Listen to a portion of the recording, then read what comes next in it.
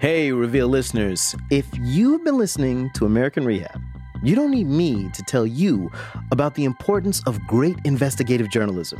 It really helps us when our listeners rate and review us on Apple Podcasts. It's so easy to do, and it helps others find our show. So we've got a bonus. For the next 200 people who review us, Reveal tote bags.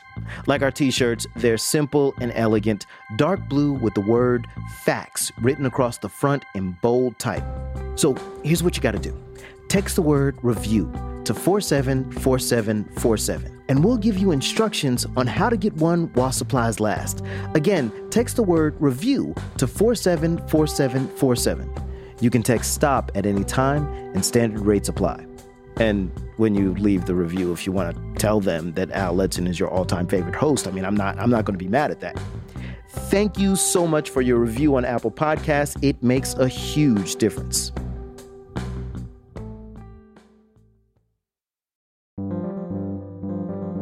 From the Center for Investigative Reporting and PRX, this is Reveal. I'm Al Letson. And is this the key that would actually... Yes, that's... Here's me a couple weeks ago. I'm in a place that, well, I don't really want to be. So, Al, why don't you have a seat right here in the crew commander's chair, and I'm going to take a seat here in the deputy crew commander's chair. I'm pretending to be a crew commander at a former nuclear missile site. I'm sitting in a cushy chair staring at a wall of dials and buttons labeled things like readiness control and stage 1 pressure. Let's say it's 1983. NATO is conducting an exercise known as Able Archer. My guide is Yvonne Morris. If anyone knows what to do in this commander's chair, she does. In the 1980s, Yvonne was a lieutenant in the Air Force. She led crews at this nuclear missile site and others just like it. NATO had moved a lot of forces around. And at the moment, don't touch that. The old-fashioned light-up buttons tempt me, although they terrify me too. Before we get to any buttons, though, let me tell you why we're here. President Trump is proposing to overhaul the U.S. nuclear arsenal. He said a lot of things that make a lot of people wonder how willing he would be to use nuclear weapons, particularly facing off with North Korea. North Korea best not make any more threats to the United States. They will be met with fire and fury like the world has never seen. The president is the only one who can authorize using nukes. I wanted to get some kind of feel for what it's like to be a part of that chain of command.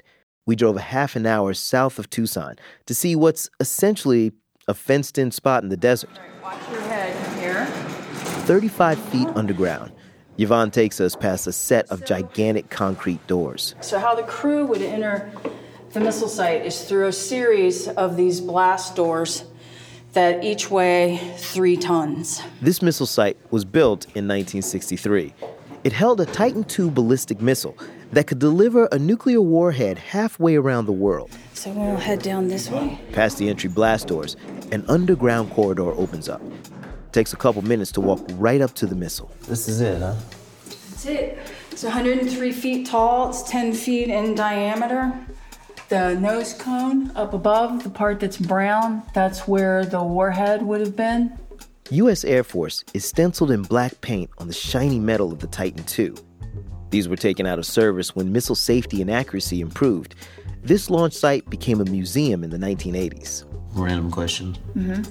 If the government decided that they wanted to use this site to launch another missile, could they do that pretty easily? I mean, it seems like... It would be easier to start over with Legos and popsicle sticks. Okay. Because you just can't get these parts. We head deper into the silo. Are you claustrophobic? No, not really. Okay, because we're going to be in this elevator for about a minute. Okay, in you go. This ride takes us 125 feet underground. We'll be directly below the rockets that would have shot this missile into space. You need to keep your situational awareness, because the headspace there is very restricted, so just be careful. Gotcha.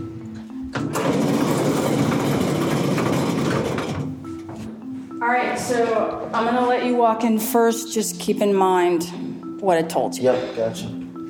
Situational awareness. Wow. I feel so small standing under this old missile. It looms above me, a giant tube of silver and white. I forget Yvonne's warning and tip my head back to look up and see metal, metal, metal, and finally sky. Being here, it's hard to process the emotions, right? Because it's amazing, but also it's, the purpose of it is to kill people. And back in that commander's chair, that's what's on my mind. This combination of brilliant human ingenuity and deadly destructive power.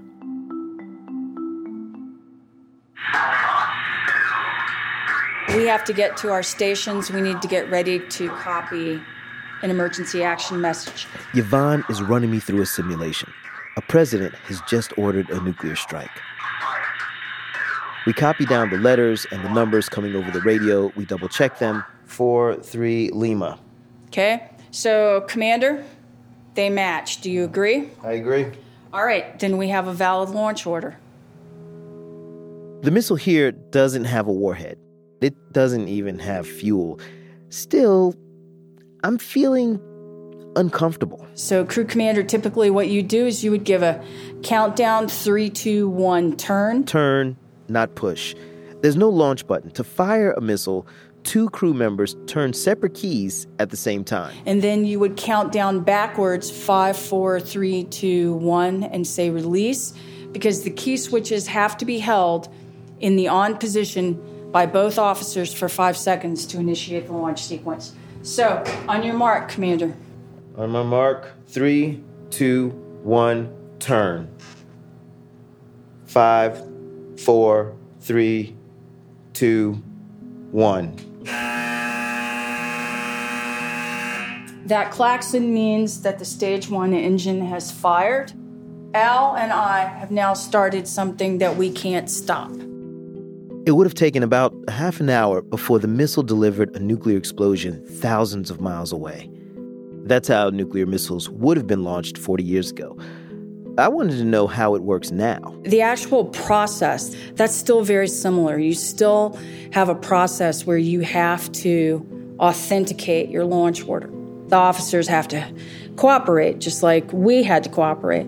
And it still takes turning 2 keys, same moment in time. Somehow, we're living in an era where the danger of nuclear war no longer feels like some abstract piece of history. The United States has great strength and patience, but if it is forced to defend itself or its allies, we will have no choice but to totally destroy North Korea. Rocket Man is on a suicide mission for himself and for his regime. Today, we're looking at nuclear threats. We'll take you to Iran, we'll talk North Korea, but we begin at home. Here's Reveal's Emily Harris. President Trump threatened Rocket Man last fall. A couple of months later, this happened. We are concerned that the President of the United States is so unstable, is so volatile, has a decision-making process that is so quixotic that he might order a nuclear weapons strike that is wildly out of step with U.S. national security interests. That's Chris Murphy. He's a Democratic senator from Connecticut. He's speaking about whether this president, or any president, should have the sole authority to order a nuclear attack. This is at a Senate hearing in November. Our first witness today is General Bob Kaler, Commander of the United States Strategic Command from 2011 to 2013. Bob Kaler wears a coat and tie. His horn-rimmed glasses remind me of a style that was popular back when nuclear weapons were invented. In front of a full hearing room, including a few anti-nuclear activists, the now-retired general tries to dial back concerns. For nuclear decision-making at the highest level, it's a consultative process. Yes, the president is the only person who can order a launch. But Kaler said that top generals, advisors, and government lawyers could question that decision. Senator Ron Johnson, a Wisconsin Republican, wants to know exactly how they would challenge the president. You believe that is your responsibility. You have the authority to say this is not legal because we have not followed the steps. We haven't gone through the process. I would have said, I have a question about this, and I would have said, I'm not ready to proceed. And then what happens? Well, as I say, I don't know exactly. No. Fortunately, these are all hypothetical scenarios.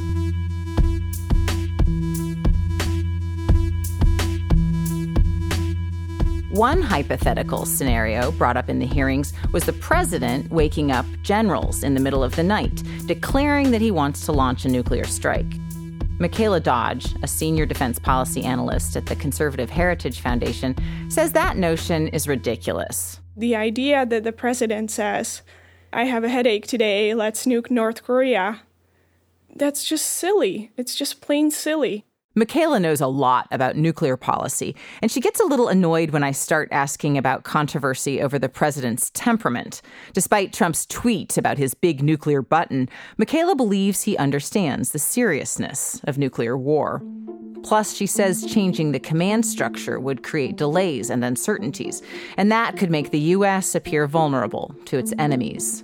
Introducing problems into nuclear command and control because you don't like who is the president, which, by the way, Americans elected. That is not the president's problem. That is not the command and control problem. What problem is it? It's maybe problem on the perception of people who perceive personality of the president. Some lawmakers have introduced bills to limit presidential power to order a nuclear strike. But no one I talked to for this story thinks those have a real chance of going anywhere. Congress is fractured, and it would be a big deal to change. The U.S. president has had sole authority since the first bomb was dropped in 1945. Then Michaela mentions a different threat. She doesn't worry about Trump. What I worry about is how the Russians think about using nuclear weapons. This makes a lot of sense to hear from her. She grew up in the Czech Republic, a tiny country that's been a front line of the Russian-U.S. rivalry for decades. And she's not the only one wary of Russian nukes. Russia continues to conduct dangerous nuclear exercises directed against the United States, NATO allies. That's Republican Congressman Mike Rogers. I think we're all concerned about the Russian doctrine of escalating to de-escalate. That's Democratic Congresswoman Susan Davis. And here's Secretary of Defense Jim Mattis. Moscow advocates a theory of nuclear escalation for military conflict, and we cannot ignore their investments in nuclear weapons. Last month, the Trump administration rolled out its new nuclear weapons strategy. It's a 100-page document, and it mentions Russia 127 times. That's more than twice as often as North Korea or China. So what's the plan all about?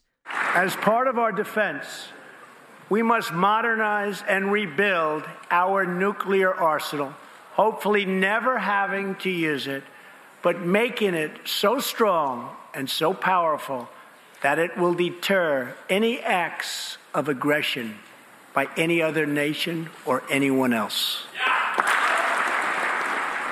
While some people see Trump's temperament as a reason to rein in the president, the new plan argues for expanding his nuclear options. It envisions the biggest spike in nuclear weapons spending since the Cold War. It doubles the current costs for several years, adding up to more than $1.2 trillion over the next 3 decades. President Obama also favored modernizing the arsenal, but President Trump takes things further. He's made it clear the U.S. might use nukes in response to a non-nuclear attack, and he wants new kinds of weapons. We're going to be so far ahead of everybody else in nuclear like you've never seen before. This feels familiar. During the arms race of the Cold War, the U.S. and Russia, then the Soviet Union, upped their arsenals to threaten total annihilation. A 1983 TV movie called The Day After captured the fears of those times.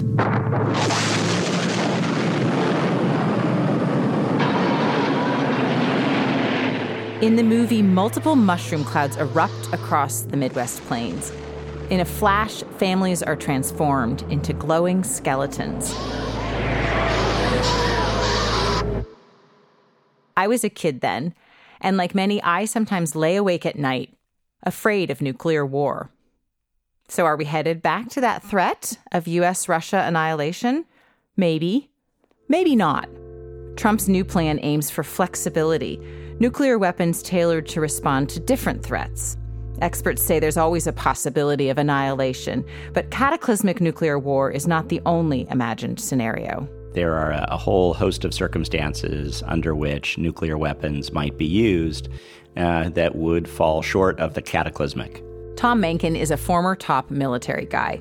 He was a Deputy Assistant Secretary of Defense under George W. Bush. Now, Tom runs a think tank that focuses on military spending, the Center for Strategic and Budgetary Assessments. Tom says the crucial thing to understand about nuclear policy is that much of the weapon's power lies in threats alone. So we use nuclear weapons routinely, even when we're not thinking about it. You mean we use them without exploding them? Exactly. U.S. officials worry about several specific nuclear threats from Russia. They say Moscow is not complying with a treaty. They believe Russia has many small nuclear weapons that could be used in flexible ways. And they worry Russia would choose to use nukes too quickly. Russia counters this. General, thank you. I'm Alexei Fomenko, Second Secretary at the Russian Embassy. Russian diplomat Alexei Fomenko is a portly man with a lush, dark beard. During a recent policy forum in Washington, D.C., he stood at a mic in the aisle holding a small white notepad, and he asked the top general in charge of U.S. nukes a question. Why does the U.S. think the threat of Russian nuclear weapons is so real? How did you make the determination that Russia was increasing its reliance on nuclear weapons, especially since, in fact, we're decreasing the reliance? U.S. Strategic Commander General John Hyten stood on stage in a dark blue uniform with 4 silver stars lining each shoulder and a panel of ribbons decorating his chest. He looked directly at Fomenko and replied. There's an interesting dichotomy in our nation. We call it the say-do gap, where you say one thing, but you do another. So we listen very closely to what your president says. We listen very closely to what your leadership say. And then we watch very, very closely of what your nation does. In essence, we don't trust you. This feels like deja vu. But some things have changed since the Cold War. Over the past 2 decades, the number of nuclear weapons ready to go has dropped dramatically. That's because of U.S.-Russia treaties. However, those treaties don't cover all weapons or all countries. And now almost 10 nations have nuclear weapons at their leaders' fingertips.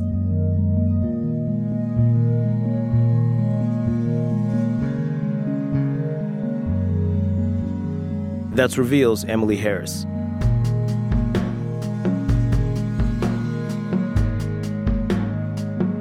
As Emily mentioned, President Trump has been focused on Iran, saying it's a real threat when it comes to nuclear safety. To find out how real, we sent a reporter to Tehran. That's coming up on Reveal from the Center for Investigative Reporting and PRX.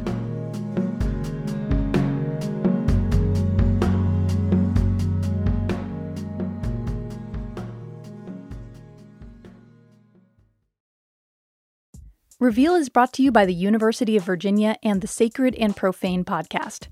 We often hear it's not polite to bring up religion, but we lose so much when we don't talk about religion. Sacred and Profane is a podcast that isn't afraid to tackle religion. Next up, the long-standing problem of discriminatory policing against religious and racial minorities in France. Sacred and Profane is produced by the Religion, Race, and Democracy Lab at the University of Virginia. Catch Season 2 wherever you listen to podcasts. Support for Reveal comes from Blinds.com. Transforming your home into even more of a sanctuary is easy and affordable with Blinds.com. They make it simple to shop top-quality blinds, shades, and interior shutters from home with easy online ordering and free shipping. Blinds.com has helped millions of homeowners through the process, and they guarantee the perfect fit whether you DIY or have them install everything for you. Go right now and see how much you can save at Blinds.com. Rules and restrictions may apply. From the Center for Investigative Reporting and PRX, this is Reveal. I'm Al Letson. Iran has long been considered a major nuclear threat. It was one of the founding members of President Bush's so-called Axis of Evil. Then, in 2015, 7 countries signed the historic Iran nuclear deal. Iran agreed to limit its nuclear energy program, and the international community lifted some of the crippling economic sanctions. This was a crowning achievement for President Obama's administration. One of the big issues? How long would it take Iran to turn its nuclear energy program into a nuclear weapons program? Some estimates said just months.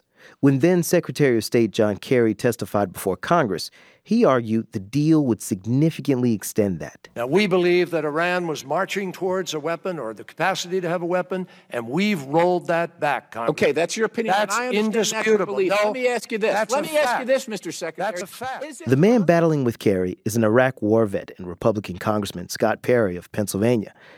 Perry argued that the U.S. shouldn't ease sanctions, that it was giving up too much leverage, and that Iran simply couldn't be trusted. The American people see Iran as like a crocodile or a shark that does what it does. And we're saying, well, we're going to give the crocodile or the shark a few more teeth, and let's see if it does something different. That's just not accurate. Enter Donald Trump. As a candidate, he called the Iran nuclear agreement one of the worst deals ever. As president, he refused to certify it. We will not continue down a path whose predictable conclusion is more violence, more terror, and the very real threat of Iran's nuclear breakout. By refusing to certify the deal, Trump gives Congress the option of imposing fast-track sanctions, potentially undercutting the entire accord. So far, lawmakers haven't done that. But how very real is the Iranian nuclear threat? Reporter Reese Ehrlich has been reporting from Iran for 18 years and has been investigating that question. He begins our story in Tehran to see how the agreement is affecting people there.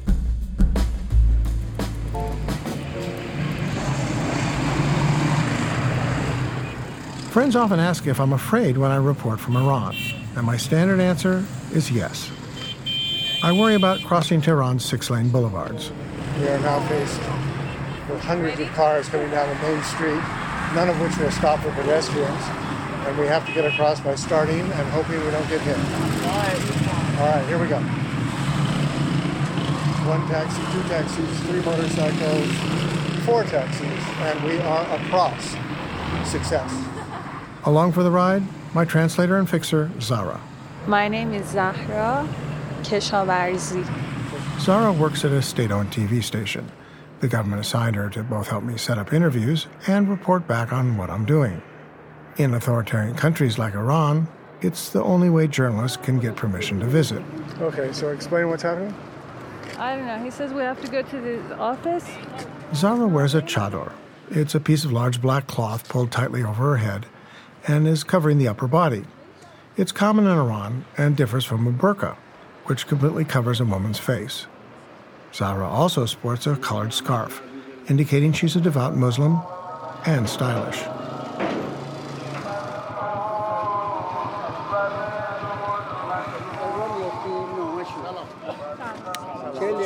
We arrive at a large mosque for Friday prayers. Men wearing suits without ties, mullahs in brown robes, women in all black. Suddenly, a woman approaches. Without me even asking a question, she starts talking into my microphone. Zara translates as the woman lets loose on Trump. I really hate the guy, not just for Iran, but for the whole world. I just hope he doesn't start a war. The woman, Masumka, is 63 and a housewife. She tells me she just wants peace and describes Trump as uninformed. I feel sorry for the American people, and they're stuck with this guy. I really don't know why the Americans voted for him. Perhaps not surprisingly, in nearly 24 interviews in rich and poor neighborhoods of Tehran, I couldn't find anyone who said they liked Trump's policies. But that doesn't mean Iranians are happy with their own government either. I told Zara I wanted to meet working-class Iranians, and she brought me here. To an upscale neighborhood in North Tehran where her grandparents' apartment has been totally gutted for a remodel. So this is your grandmother's house. Yeah. I noticed the shock on your face when you walked in. What do we see here? Everything is in a big chaos, so I'm wondering how we're going to fix this whole place up. Yeah. 31-year-old electrician Ariel Khosravi splices multicolored wiring while we talk. I've always liked to fix things, like TV and radio and electronic devices, since I was a kid. Arya is an imposing guy, 6 feet tall, and he speaks with the confidence of a skilled worker. After he finished compulsory military service, he became an electrician's apprentice, then went on to college for 2 years to become a journeyman. I like to work with electricity. You have to be smart and talented to do this. While the wealthy in Tehran can buy Lamborghinis, Arya, like many workers, struggles to survive. He says he can't afford rent and sometimes stays with relatives or sleeps in refurbished shipping containers at construction sites. He hoped the economy would get better under Hassan Rouhani, the centrist president who was re-elected in 2017. We were waiting for change, but it wasn't much. It hasn't had any effect on the life of the working class. Arya says the Iranian government is spending billions of dollars on Mideast wars when it should be creating jobs at home. Mostly it's the fault of our politicians and authorities, because they're looking for a fight in Syria, Lebanon, and Palestine.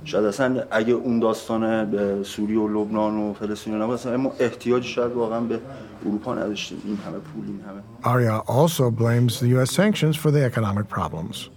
While the United States has lifted sanctions related to Iran's nuclear activity, it continues to enforce many others, punishing the country for human rights violations and its ballistic missile program. Arya tells me the sanctions even affect his work as an electrician.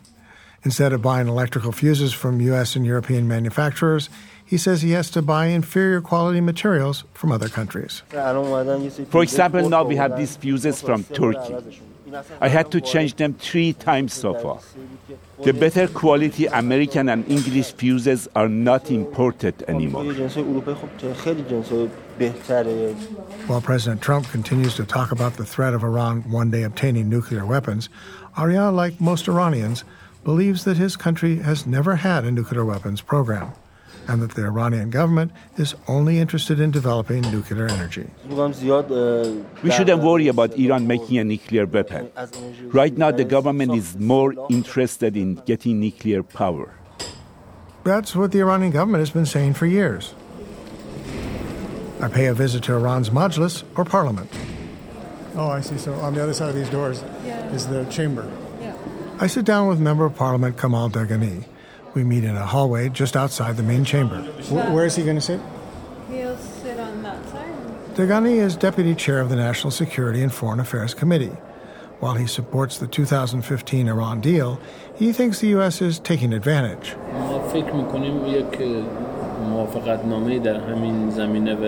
I think the agreement should have been written in a way that Americans couldn't use any loopholes or any opportunity to sanction Iran again.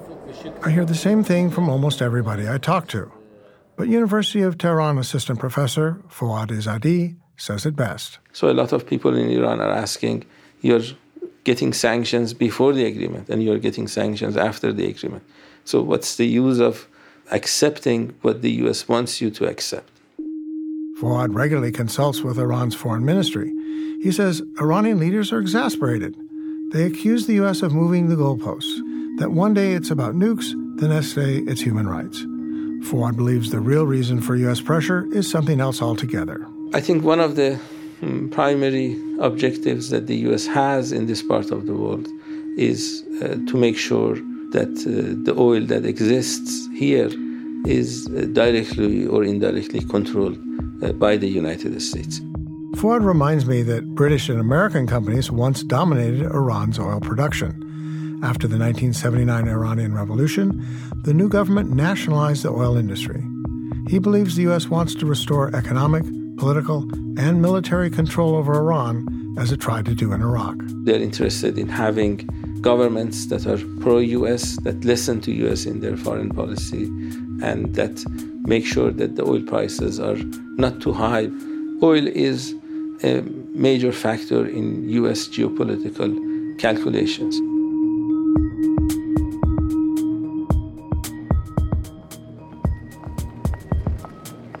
A few weeks later, I go to Washington, D.C. I'm in Lafayette Square, across the street from the White House, to rendezvous with a former U.S. intelligence officer. Mr. Pillar, I presume. Paul Pillar is a former CIA analyst.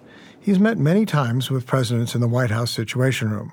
He reflects the view of the CIA that Iran did conduct nuclear weapons research. I think Iran did have the nuclear weapon option as something that it at least had in mind and wanted to preserve as an option. But Paul says Iran suspended its nuclear weapons program long ago. That, of course, was the headline item. The headline item in two different national intelligence estimates, or NIEs. In 2007 and 2011, all the major U.S. intelligence agencies came together to issue NIEs about Iran and nukes. They found that while Iran was likely keeping the door open to the possibility of nuclear weapons, it had actually suspended its program years earlier, way back in 2003. So when it comes to the threat of Iranian nuclear weapons, Paul is quite clear. I don't think Iran was ever a nuclear threat to the United States. Paul doesn't think anything has changed since those NIEs were issued. The International Atomic Energy Agency, which conducts on-the-ground inspections, says Iran is abiding by the nuclear agreement. And all the nations, besides the U.S., that signed the nuclear deal agree that Iran is in compliance. The agreement is working. So from a standpoint of what best serves U.S. national interest, it really is mystifying that Washington is in the kind of snit about Iran and nuclear matters. All of this raises a big question. If the U.S. knows Iran hasn't had a nuclear weapons program since 2003, why are Trump and leaders in Washington so worried? Patrick Clausen works at the Washington Institute for Near East Policy, a conservative think tank with influence inside the Trump White House. He tells me Iran is hiding something. Iran has put a lot of effort into, and a lot of money and a lot of prestige into building facilities which don't have any obvious civilian use, but do have a very clear potential military use. So do you think that even as of today, Iran has, its nuclear program is really aimed at developing nuclear weapons? Look, I think that its program is aimed at having that option. And that's disturbing. Nuclear program or not, Patrick argues, the U.S. is justified in imposing sanctions given Iran's human rights record and support for terrorist groups. It's very difficult to see circumstances under which Iran is going to satisfy the United States on those issues. When you really boil it down, Patrick says the U.S. and Iran are just politically incompatible. And it will continue to be the case that just as the Iranian government would be delighted if the U.S. government fell, so the United States government would be delighted if the Iranian government fell. But the story isn't over. Just days after I left Iran, this happened. Protests in Iran. They're being called the largest political protests in that nation since 2009. Protesters attacked a police station last night about 200 miles south of Tehran. Outrage over skyrocketing prices for food morphing into broader anti-regime anger. Starting in late December of 2017, tens of thousands of mostly young workers took to the streets. They rallied against high unemployment, government repression, and soaring prices for some essential goods. Some even chanted death to the dictator, referring to Iran's top political leader, Ayatollah Ali Khamenei. I tried to contact the electrician Arya, but most messaging apps were blocked.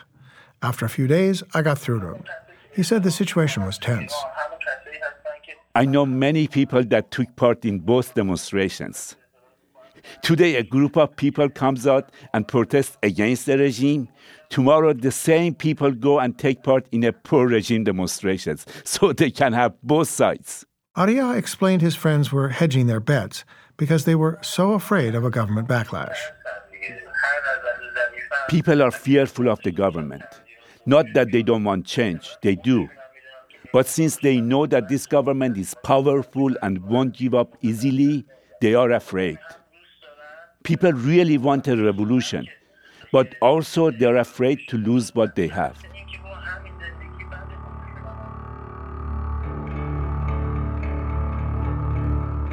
Arya's friends had good reason for concern. The Iranian government cracked down hard on the protests. 25 people were killed and nearly 5,000 arrested. In January and February, individual women continued the protests. Instead of wearing the mandatory headscarves, they took them off and waved them in the air. For now, the mass protests are over, but the Iranian people's opposition, both to government policies and U.S. interference, seems likely to continue for years to come.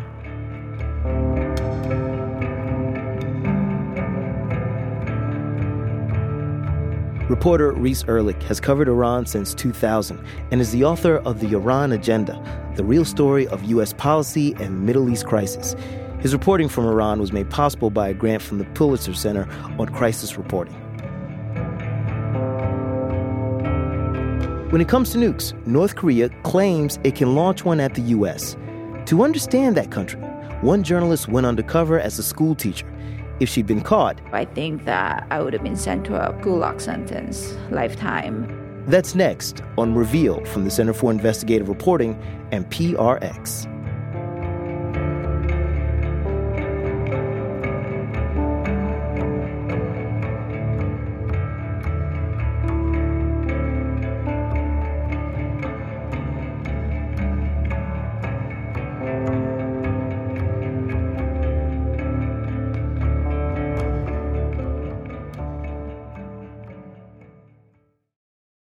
From the Center for Investigative Reporting and PRX, this is Reveal. I'm Al Letson. The Winter Olympics in Pyeongchang, South Korea have just wrapped up. One moment from the opening ceremonies gained worldwide attention. And no, I'm not talking about that oiled-up guy from Tonga.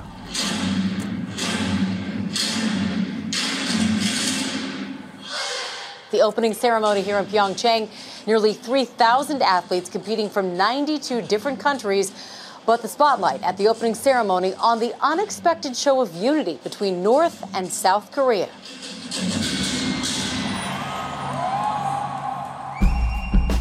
The two countries marched under a unified Korean flag, and the leaders even shook hands. It all looked good on camera, but the tensions over North Korea's nuclear program haven't gone away. North Korea has basically been doing missile tests constantly. That's journalist Suki Kim. I mean, their latest nuclear test was September. And yet, now we have like a happy together Korea moment. First of all, it doesn't really make sense. Second, that just legitimizes North Korea. Suki wanted to know what life in North Korea was like. So, in 2011, she did something really dangerous. She went undercover, taking a job as an English teacher at a private college. A Christian group ran the school. They promised to leave religion out of their lessons. Her time there gives us a glimpse into one of the most isolated countries in the world and helps answer the question, how big of a nuclear threat is North Korea? The moment she arrived on campus, she began to understand what it was like living under the great leader. It was this military compound. There were about 30 foreigners teaching who were all evangelicals from around the world. I lived in the dormitory where my minder was living downstairs from me. So he watched me 24/7. All my classes were recorded and reported on. And I had to get every lesson plan approved by the North Korean staff who also lived within that campus. I ended up living there for 6 months in Pyongyang. And then I wrote a book called Without You, There Is No Us. So I read your book. It's just absolutely stunning. Oh, thank you.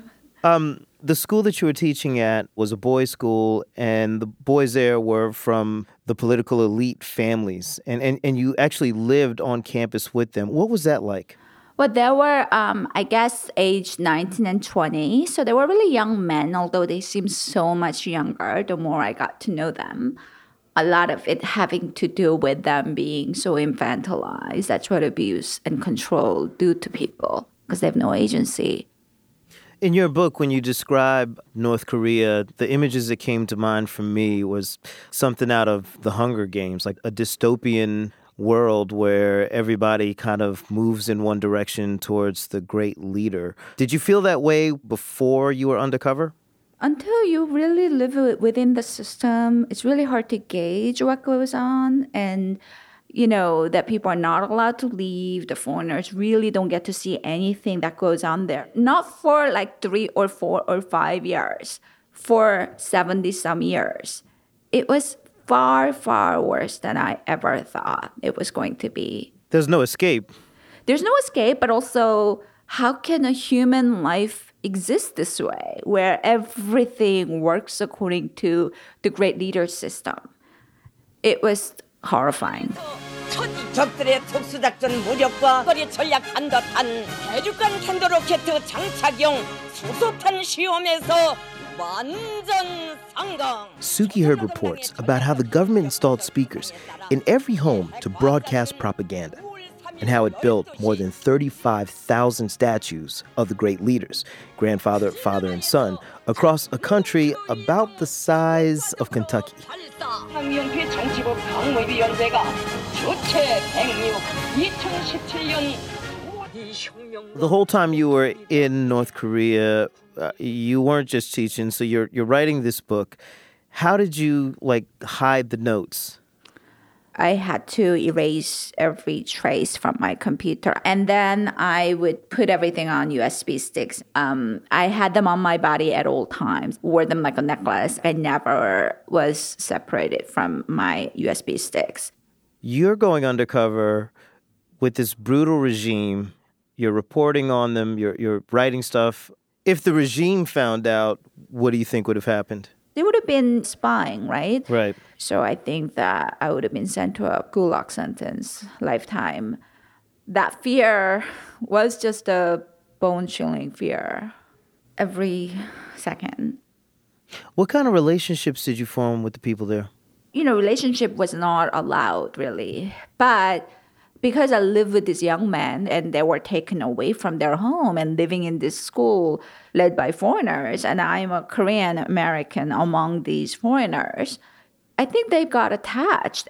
But at the same time, I couldn't really trust them because they were also reporting on me as well, I was told. However, they're still kids.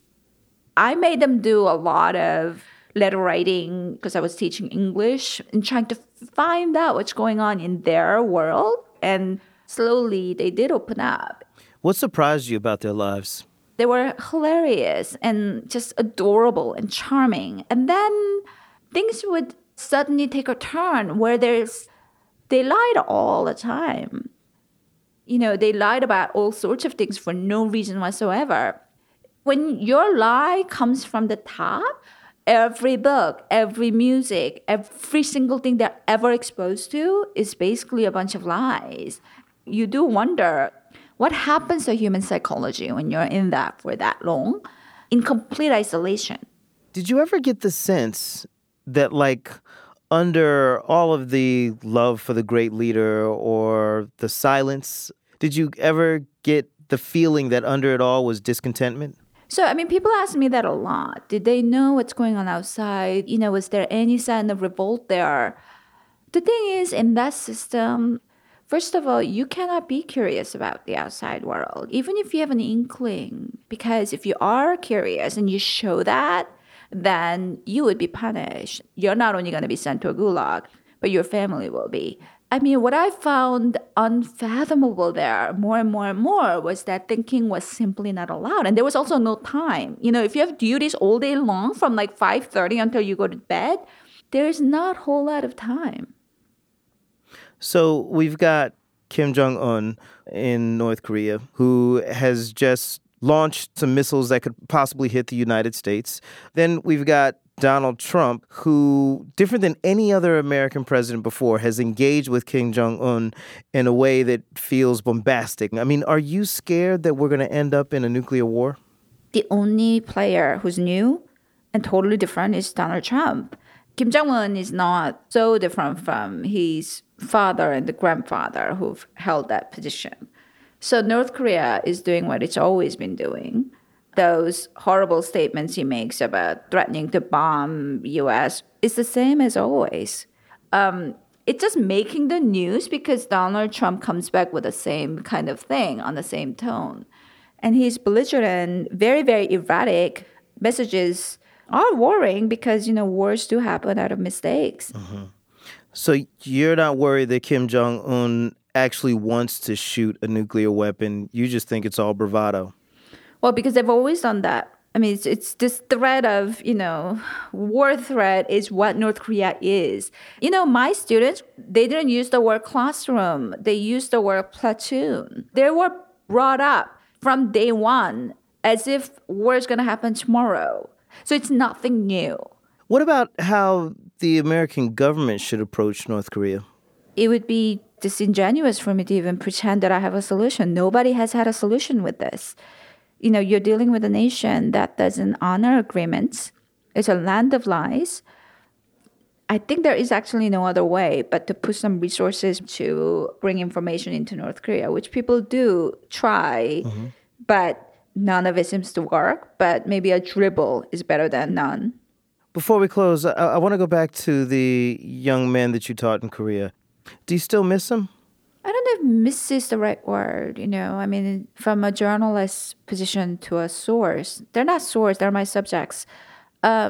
Suki, I'm reading the book, and you are falling in love with these kids like they're your children. I know that they're like, from a very journalist point of view, they're your subjects, but I'm reading the book, and like, you are in love with these kids. I know you're in love with these kids because as you're writing it, I'm like, oh my God, I'm in love with these kids. I think that's what part of the embedded journalism is, that you are such a deep in that emotion. And without that, I think that feelings cannot really be created in a way, be written or described.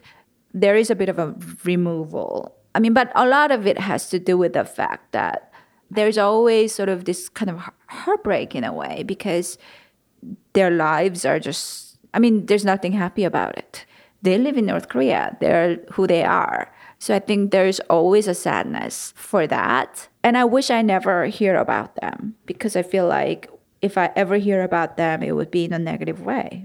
And I wish they would just be safe and do what would just keep them alive in that world.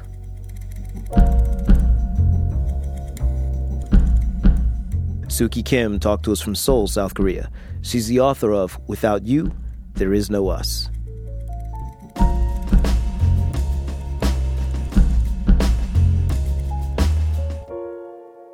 We spent most of the hour looking at nuclear threats. We want to end today's show with something different: complete global disarmament. Perhaps someday in the future there will be a magical moment when the countries of the world will get together to eliminate their nuclear weapons. Unfortunately, we are not there yet, sadly. The thing is, it's not magic. It's work. In fact, even as the president has been tweeting out threats about nuclear weapons, a few folks at the State Department have been designing a plan for a nuclear-free future. It's not an easy problem. Foreign Service Officer Mike Ettinger runs a small project with a long name: the International Partnership for Nuclear Disarmament Verification. Try saying that 3 times. You have to be able to verify that what you've done in reducing or eliminating weapon systems has actually taken place. You have to convince other countries you've gotten rid of your nukes. This means Mike spends time coordinating with experts from 20-some countries. They get together and figure out exactly how to physically get rid of nuclear weapons in a verifiable way. It's tricky because no country wants another country to watch them take their weapons apart. This amazed me. Even in some distant future, imagining that the politics have changed and we are all dismantling our nukes, preparing to destroy them, Mike says the assumption is that nations would keep their weapons hidden.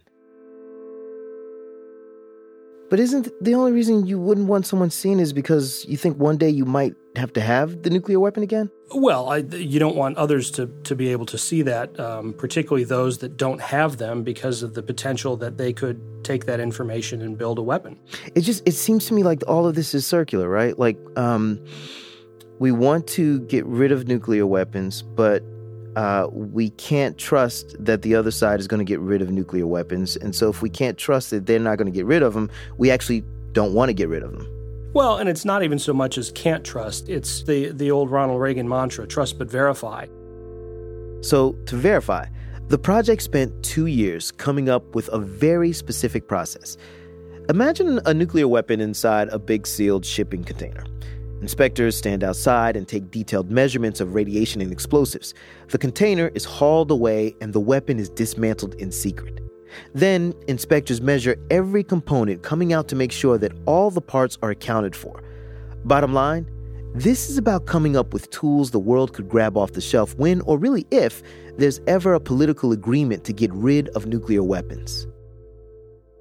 Just personally, do you think it's possible that we'll get to a time when we don't have any nuclear weapons? I certainly don't know. I don't have a crystal ball, and frankly, I don't spend a lot of time focused on that. It's the practical work that if we're going to get there, you have to go through steps. I told Mike I haven't worried about nuclear war since I was a kid, but now I think about my kids and what they might be feeling. Do you have kids? How would you talk to them about this? I do. I'm the wrong guy to ask because I've been in the nuclear field for my entire adult life, and particularly as a guy who used to sit on alert in the ICBM world, I have a somewhat gallows humor when it comes to nuclear weapons and nuclear weapons issues. So I think you're the exact right person to ask because you know more than me. So I want you to give me something to tell my kids, like, I don't think it's going to happen, or tell me like I need to build a fallout shelter. Like, help me out. Well, I'll be honest with you. I have 2 teenage boys, and I have the list of issues that I have to really worry about with them is so long, and this is so far down on that list that it's nothing that I routinely talk about at home with my kids.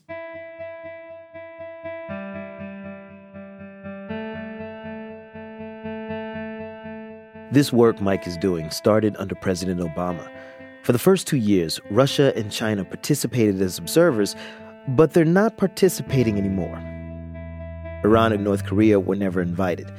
The Trump administration has promised to support this work, even as it seeks $1 trillion to modernize the U.S. nuclear arsenal in the face of perceived threats. The security situation right now internationally is not great, and our look is much further down the road.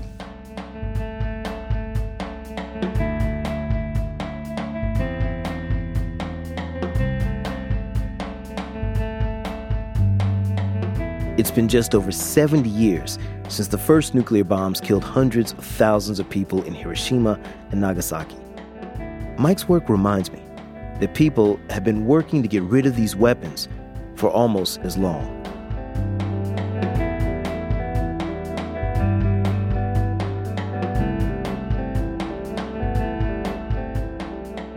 Our lead producer for today's show was Emily Harris. She had help from Anayansi Diaz-Cortez and Amy Walters. Reb Myers edited this episode. Reese Ehrlich's reporting from Iran was supported by a grant from the Pulitzer Center on Crisis Reporting. Our production manager is Mwende Hinojosa. Today's show was mixed by Ramteen Arablouei, along with our sound design team, the dynamic duo, Jay Breezy, Mr. Jim Briggs, and Fernando Mameno Aruda. They had help from Kat Shuknet. Our acting CEO is Krista Scharfenberg. Our executive producer is Kevin Sullivan. Our theme music is by Camerado, Lightning. Support for Reveal is provided by the Reva and David Logan Foundation, the John D. and Catherine T. MacArthur Foundation, the Jonathan Logan Family Foundation, the Ford Foundation, the Heising Simons Foundation, and the Ethics and Excellence in Journalism Foundation. Reveal is a co-production of the Center for Investigative Reporting and PRX. I'm Al Letson, and remember, there is always more to the story.